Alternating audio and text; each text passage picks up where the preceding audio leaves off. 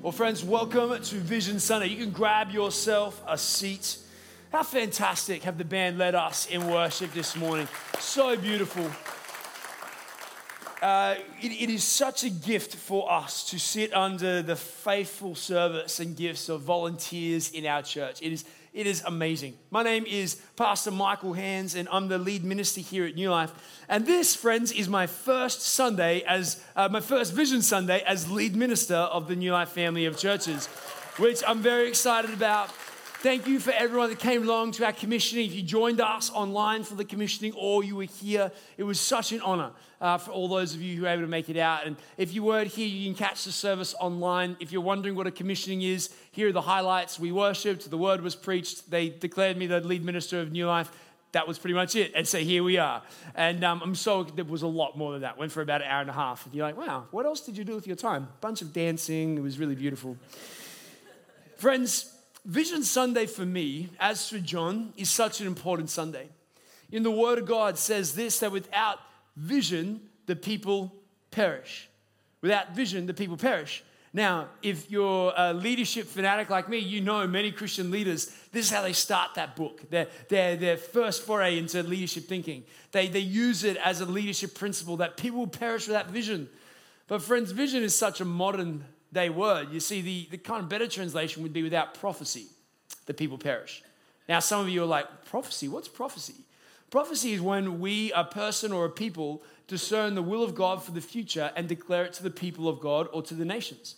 It's not as spooky or surreal as it sounds. And I believe that without the will of God discerned, without a sense of a call, yes, I think the people of God will perish. Because we wait not just to hear about a Savior that roamed the earth 2,000 years ago, but a living, resurrected King who still speaks today. Amen?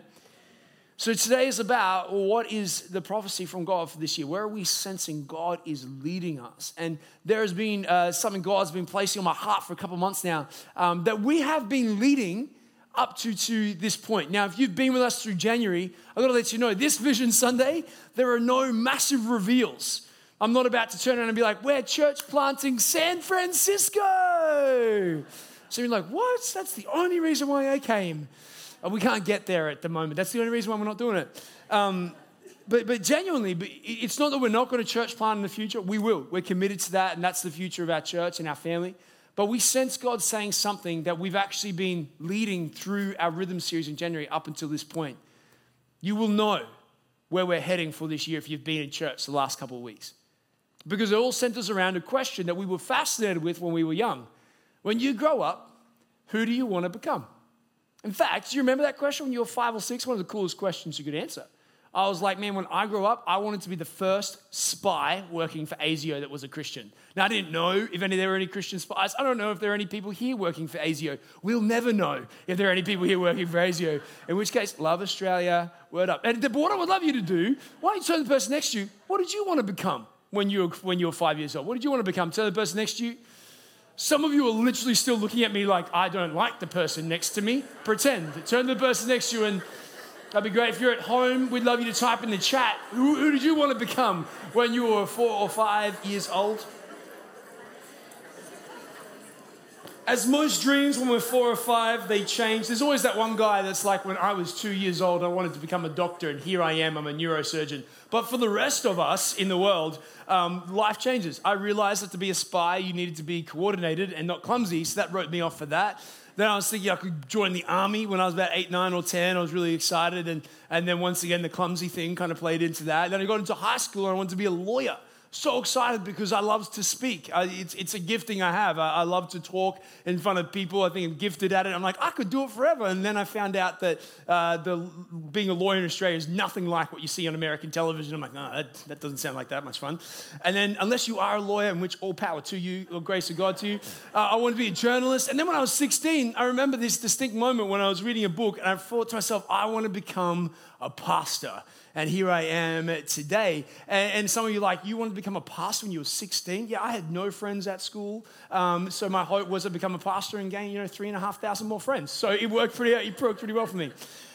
The issue is, though, is that the question changes, doesn't it? We no longer really ask each other, what do you want to become? What do we ask? So what do you do? What do you do? And that's such an interesting phrase. We've lost the heart and the desire to ask the idea of who are we becoming. Even our New Year's resolutions have to do more with what we're going to achieve or what we're going to do than who we become. But here's a conviction I have as a pastor and as a follower of Jesus Christ. What we do is a fruit of who we are. What we do is a fruit of who we are. We live in a world which says who you are is a fruit of what you do. That is not a kingdom economy. That's not the way God works. You are not what you do. What you do is a fruit of who you are. So therefore, there is no greater question than we could ask this year. And in 2021, the question has been burning on our hearts all through the Rhythm series. And this Sunday, on Vision Sunday, on Prophecy Sunday, if you will, we believe God is asking us to ask ourselves this question: who are we becoming? Who are we becoming? Why? Why is this a question we have been saying every week for the last 6 weeks? Because the heart of New Life, if you're new here today, I get to tell you what our heart is as a church. It's a beautiful heart. We believe that we are called to see more people become more like Jesus. You will hear this said every single Sunday at our church because it's our passion. It's what motivates us. It is, if you will, our calling as a called out people of God. But have you ever wondered what this actually means for you? Have you ever wondered, whoever you are across this room or joining us online, have you ever wondered what this actually means for you? What does it mean for you to become more like Jesus? I've said it often that the Western church is filled with many Christians, but few people actually following Jesus. What does it mean? I don't think there's any more important question you can ask this year than how are you becoming more like Christ? Why? Can you imagine how confusing it would be for that 5-6-year-old who sees a caterpillar spend months laboring and eating and preparing itself, and this caterpillar, after a couple of months of gorging itself on all of the flora in your backyard, forms itself into a chrysalis and into a cocoon in preparation.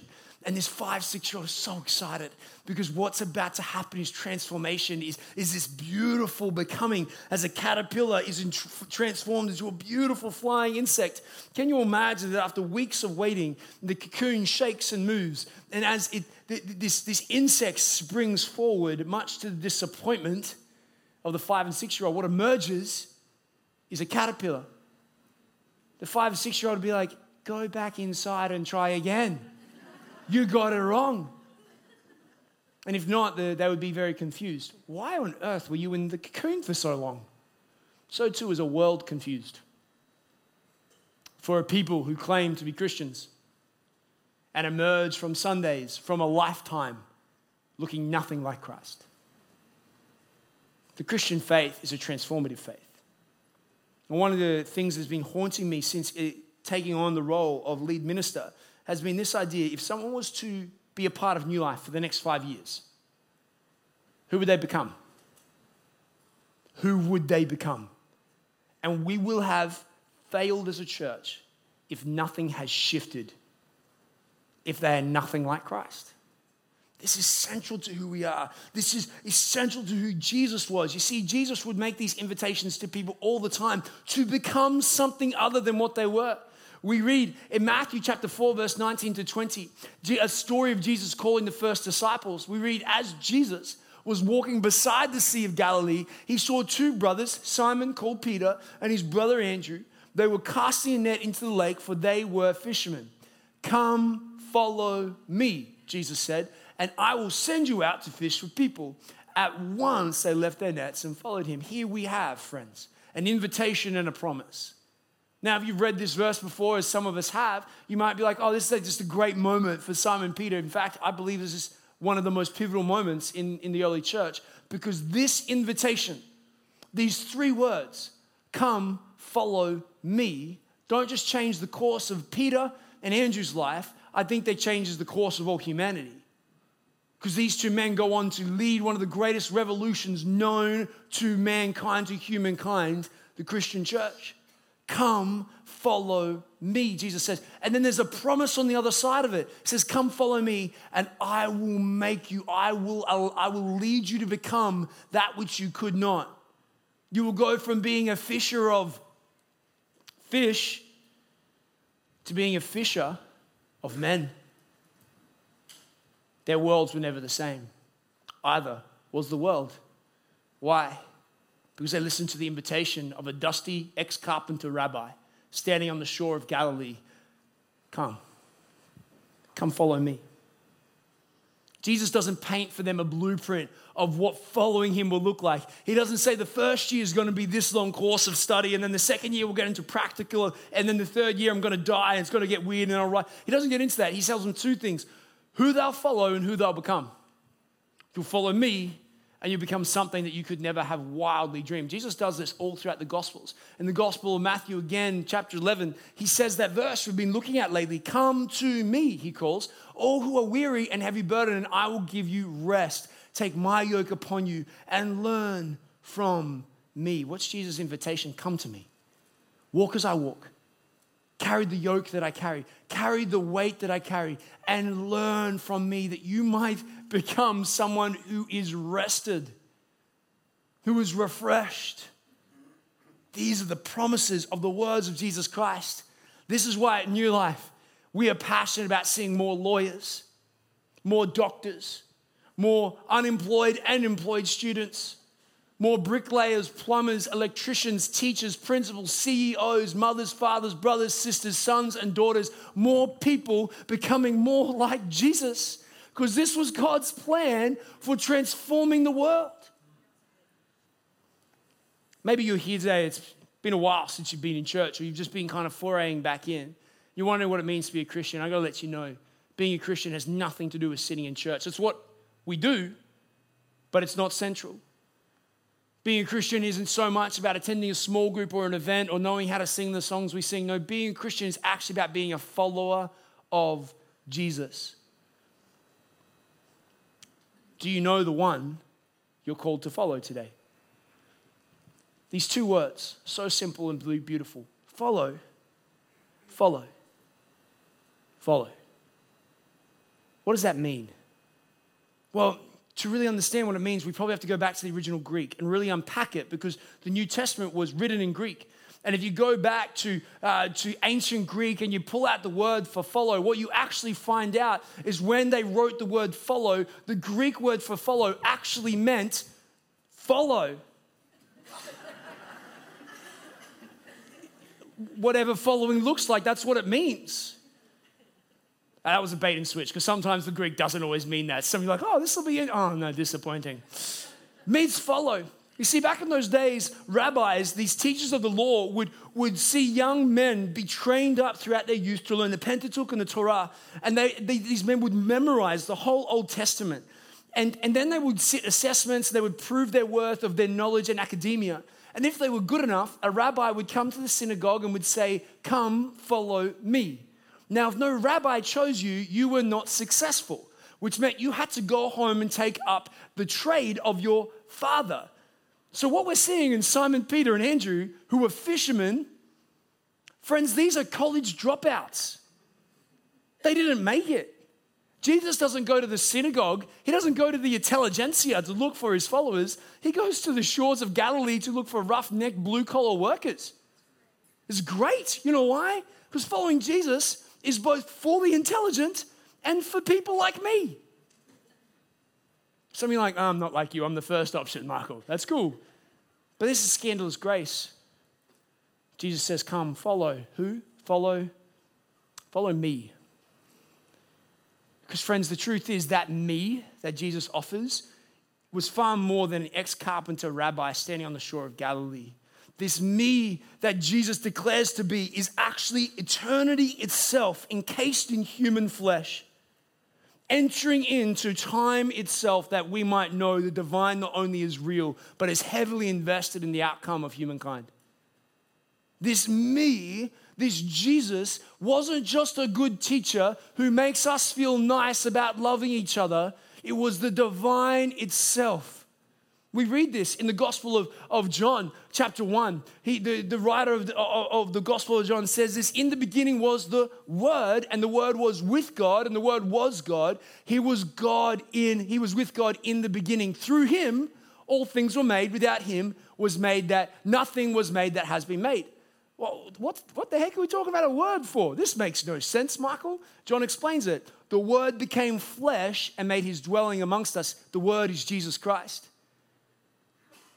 The full weight of the glory of Jesus is, we could spend the whole series unpacking the first chapter of John. What does he tell us? Jesus was with God in the beginning of all things. Jesus wasn't just with God, Jesus was God. If you come from a different code of Christianity, they will add an A in there, that Jesus was a God. That's heretical. Jesus was not a God, he was God. And through that, we believe, what does it tell us? That through him, all things were made. Which means this dusty ex-carpenter, 30-year-old rabbi who stands on the shore of Galilee, his story didn't begin in Matthew chapter 1. It began in Genesis chapter 1 when God, the Holy Father, the Holy Spirit, and the Holy Son together created all that was. This is the one who stands before us today and says, "Come, follow me." Why? Why would Jesus become flesh? Why would God humble himself to become man? I love to explain this story every time that I do by talking about Reverend Brad Foote, who's one of the ministers here at New Life. And let's say Brad, not really, this is not a true story. Let's say Brad loves ants, right? Just obsessed with ants. And he's got an ant colony in his backyard, and every day he goes out and Cheryl, his wife, gives him some crumbs and sprinkles it on the ants, and he's like, "No, I love these ants, they're amazing." And then he sees a puddle coming towards the ants. Now, we know, as Brad knows, that ants failed, that Kids Alive do the 5, they're terrible swimmers, and so they've actually got to run away from water. And so what does Brad do? He puts the brick in front of the ants, like, "Don't walk that way." The ants walk over the brick because they don't understand. Then he puts his hand down in front of the ants, like, "This is my hand, don't walk here, I feed you every day." And the ants bite him. He's like, "Stupid ants." Here's the question. What does Brad have to become to communicate with the ant about their impending doom? There was a murmur, no distinct response. It was like, "Ugh." I did that in school as well, always correct. He has to become an ant. Brad can't become an ant, so they all die. That was a joke. That was like, not a real story. Somebody like, "Oh, David Attenborough, eat your heart out. This is horrible." But it helps us understand what Jesus does. Now, the problem with the analogy is we need to recognize that God sent prophets and teachers throughout the Old Testament, but so unable was mankind to relate to what God was communicating with them, he stepped into the story himself in the form of Jesus Christ. The divine became human. As Brad could not become an ant, the divine could become a human because he created all things. See, Christ entered the narrative that, friends, he wrote so that you might learn to trust the one who holds the pen. This is God himself stepping into our story that we might be invited to step back into his. So this dusty ex-carpenter rabbi who died on a cross is now the resurrected and coming king, stands on the shore of your heart today. At the dawn of time, he knew your name. He looks into your eyes and he says, "Come, follow me, and I will make you into what you could not become on your own." But the most important idea here is do you actually know him? Do you know him? How do we know him? By the rhythms of our life. See, the Rhythm series wasn't just a cute way to start off January. Maybe some of you are like, "I skipped church in January. It's my first Sunday back." You have a great series to catch up on all the way through January. I'd encourage you to go back and check it out. The reason why we did that series is because we knew where we were heading on Vision Sunday. We believe our rhythms will lead us to become, because when you have a rhythm of spending time with God, you get to know God and dwell with him. And this stuff's not easy, it's difficult. Let me be the first to say it, but it's vital to the Christian faith because, friends, we are in an epidemic at the moment where there are many Christians who do not know how to read the Word of God. It has become the pastor's job to read this and communicate it. The sad thing about that is 500 years ago was a moment called the Reformation. And in the Reformation, what happened is the Catholic Church allowed only ordained priests and fathers to read the Word of God in Latin and then translate it for the people. So the only way people could know about it is if they rocked up at church or heard someone that was ordained speak about it. A guy named Martin Luther, a whole bunch of others like Calvin and other men and women rose up and decided that that's actually not God's intention for his word. They translated it into common language and they passed out copies of it. They were persecuted, arrested, and they were executed, some of them, for doing so. Why? Because they took the power of God away from a select few and said this was always meant for everybody. We're now in what's known as a counter-reformation, where we have, you can download this whole thing and listen to it in like dramatized versions with like, the ocean waves and like building something down. It's amazing. You can listen to it, you can read it. It comes in all sorts of forms. We're in a counter-reformation that no matter how accessible this has become, we've chosen to leave it on the shelf and say, hey, that's the pastor's job. Something 500 years ago men and women died for has become optional in the Christian faith.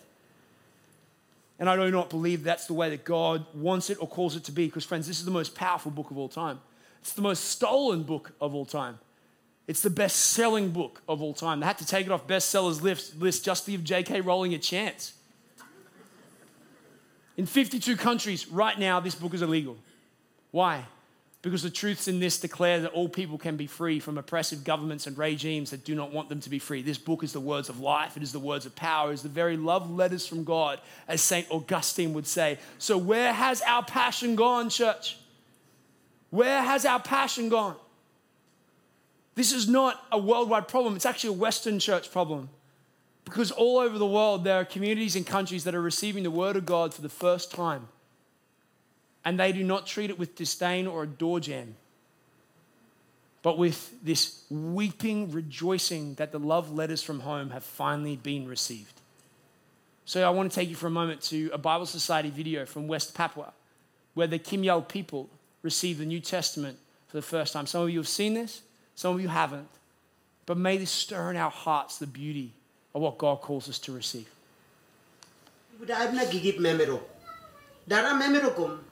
Pok yok nang na nundi gereja amulatlam siang wenena memero buku wenena out kemelama do wene ani si ani yak lem la ba nun babe elu lama pok memero komni amulatlam siang wenena owi nun babe ket sepo seni lima po sumni ni wenena nundi ibu nisin mati sampai wahyu kiki tangkal wenena ora yok simna igin kom kiaman.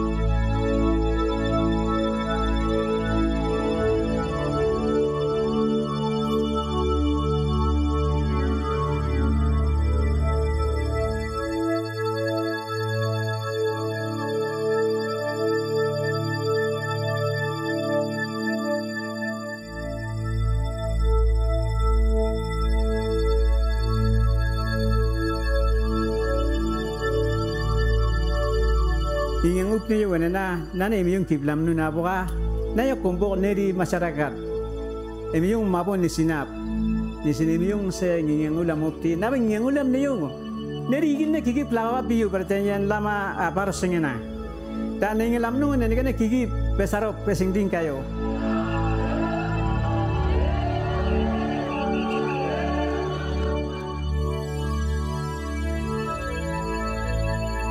ane miyong dun abut na ane tot siwa nun ngi yang upsir nu di alkitab do wapti ambusun ben di uda to te miyong di yula rop ni sin nu di uda pa nun na ngi tanga to ba siga ane sonimi na imiyong di yulu gimi ali uraib memir wa ange nun di sari do bipti wenena nun di mabo mok mabak de sipa tinun ma rol yugo go so ma to go wenena nun di uraib ne ne sal ba hekto Tinu di mabak sipa, siktina siktelim sik mabak anege, ombatta kalam sikpa, sigap nunap nason imasa winggup sembia sikpa benginyang.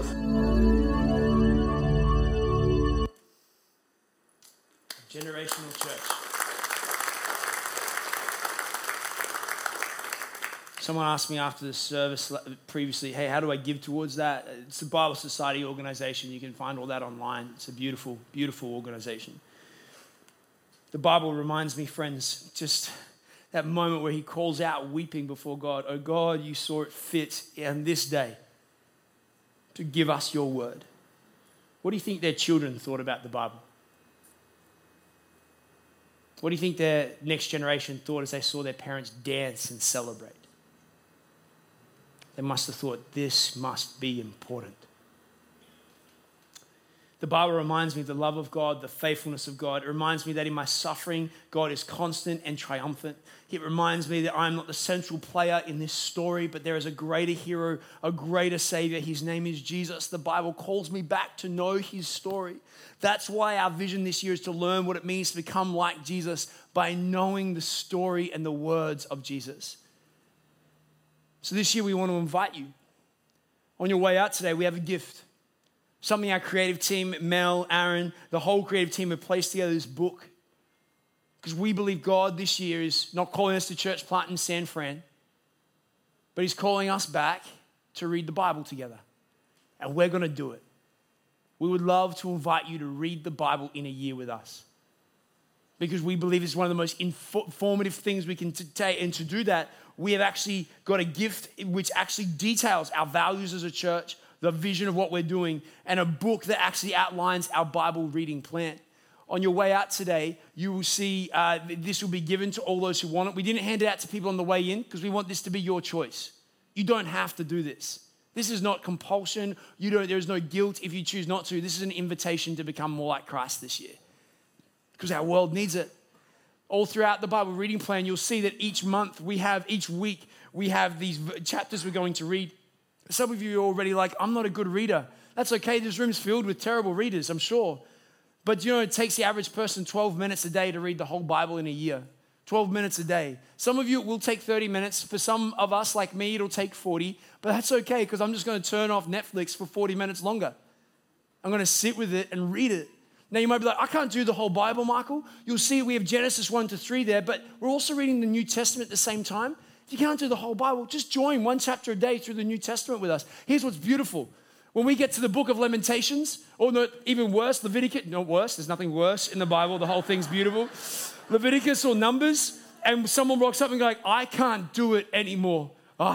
This stuff is killing me. Someone else is going to become like, I know, man, we're going to do it together. Let's grab a coffee. Step. And then there's this sense where it's like, we're not alone in this. Now, some of you have already started Nicky Gumbel's Bible in a year plan, or you got another. That's fine. That's okay. I would love to encourage you to do it with us, but no mandating what you're already doing in your patterns with Christ. But what might it look like for a church to read the Bible? When I said this to someone, they said, oh, really? Your whole church is going to read through the Bible. This person goes to our church. They said to me, good luck getting 50 people. I wonder what the Kim Yao people would say to that. Because you know what? Not here. Not at New Life. No, this place is filled with faithful men and women who choose to follow Jesus, not just be Christians. And I believe, If we only had 50, God would shift and shape something, but I'm believing for thousands. I'm believing that there will be people who will open the word, discover its power. I love this quote by John Wesley who says, "Give me 100 men and women who love only God with all their heart and hate only sin with all their heart, and we will shake the gates of hell and bring in the kingdom of God in one generation." I am believing that we can see this in our day because we choose to follow the rabbi who calls us home. Will you join us? Will you be a part of this adventure of learning to become more like Jesus? And let me be real with you, it is not going to be easy, but nothing worth it ever was. It will, friends, transform your heart. And I stake my life on this, that if you join us reading whatever part of the Bible this year you join us for, I guarantee you commit to it for a year, you will not be the same. See, we don't read the Bible to know the Bible, but to know God. Do you know him today? Another thing that we're doing is we've launched a website, church.nu/becoming. Now, someone already jumped on there and be like, "I saw a grammatical mistake. Michael, you going to fix that?" Yes, we will. Give us a bit of a moment. But on this website, we're going to put resources on it. We're going to do Bible series about how to read the Bible, how to do devotion through the Bible, what to do when it's difficult. We're going to give you links to great YouTube videos and books. This will be a site for you to know you are not alone. We are not alone. Watch this space as it evolves. But why is this important? Because scriptural discernment is a core value of our church, because it was a core value of Jesus Christ and all the apostles and church fathers and mothers of our faith.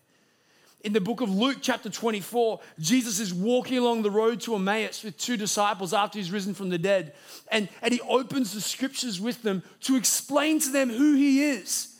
And when he leaves them, they say this, "Were not our hearts burning with us while he talked with us on the road and opened the scriptures to us?"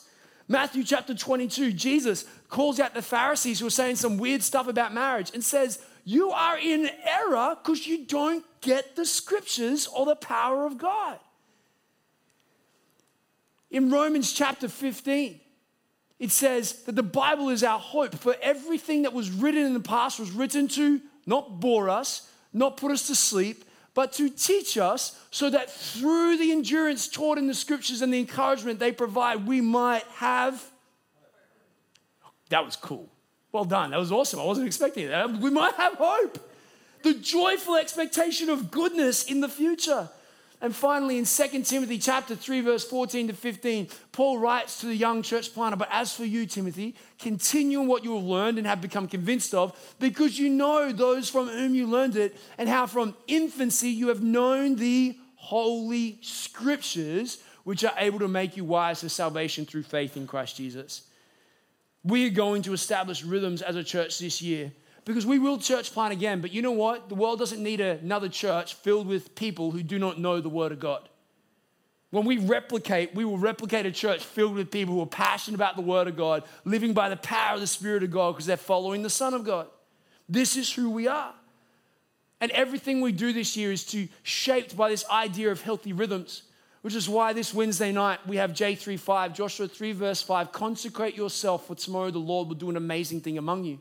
Some of you are like, "I thought we usually do these on Thursday." Wednesday is the beginning of Lent. And Lent is the 40-day lead-in to Easter, a deeply significant moment in the life of our church.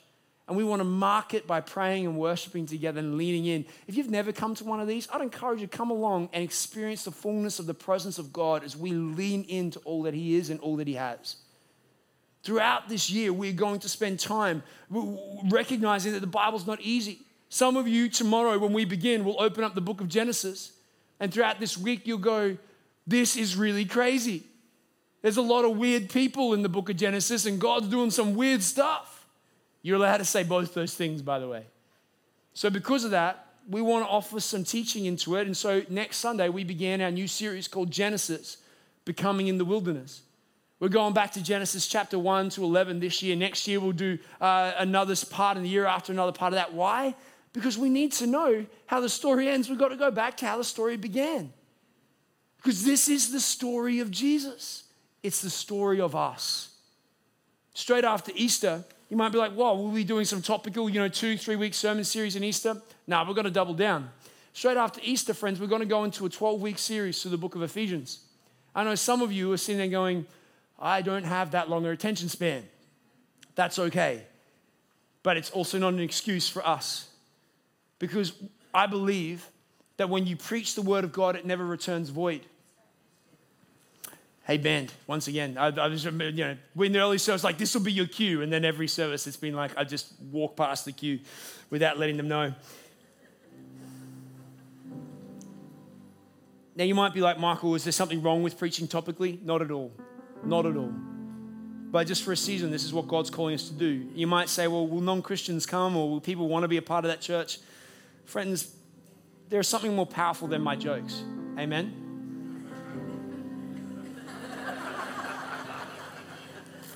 There's something more powerful than stories. There's something more powerful than sexy topics. It's the Word of God, because it tells us of the Son of God. And if that's not enough for you, I want to encourage you this year that we have New Life College, which is our Bible college, which forms missional leaders for a modern world. And at New Life College, we're doubling down. We have this amazing course on the New Testament that we'd love to invite you to come either audit or do as part of your formation or study. We have a great subject on formation for ministry, another one on pastoral care. The reason why we have New Life College isn't because we, just wanted a Bible college for no reason. It's because we believe in formation. And some of you are being called to study this year to go deeper. I'd love you to see Tracy and her team out in the courtyard, because this is an important part of who we are. Why? Because the Savior of the world stands on the shore of my heart today, on the shore of your heart, and says, come, follow me. That every painter, every carpenter, every blue, white, every color worker would know the Savior wants them to become more like Jesus. Every mother, father, son, brother, sister, daughter, more like Jesus. And I believe in what A.W. Tozer says, that nothing less than a whole Bible will make a whole Christian. So I want you to look at the person next to you real fast. Some of you still looking at me. Look at the person next to you real fast. This isn't for them. This isn't for them. I want you to put your hand on you. This is for you. When I sat with our staff this week, I said, guys, this is not something we're inviting our congregation in. Guess who needs to become more like Jesus? This guy. Me. Guess who needs to read their Bible this year? This guy. You. Us. And maybe you're standing there and you're like, Michael, I don't know what I believe about this. I don't know. I'm new to faith, new to Christianity. I was really hoping my first time in church, someone was going to yell at me about reading the Bible. That was pretty traumatic when I was young. I agree.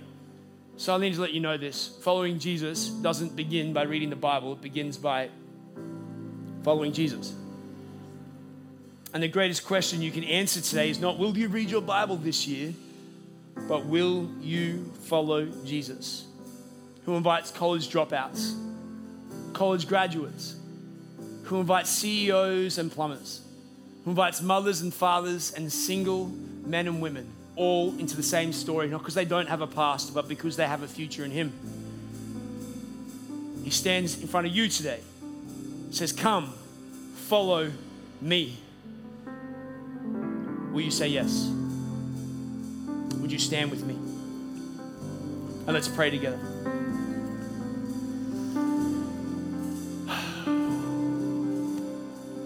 Jesus, I remember 11 years ago when I sat in this church and you challenged me to read your Bible, to read your word.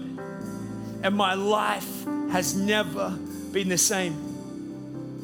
I believe there are burnt out Christians here, apathetic followers, people who don't even know who you are yet, Jesus, all across the spectrum. And Lord, we need you to light us on fire again with a fresh vision of what it means to follow you.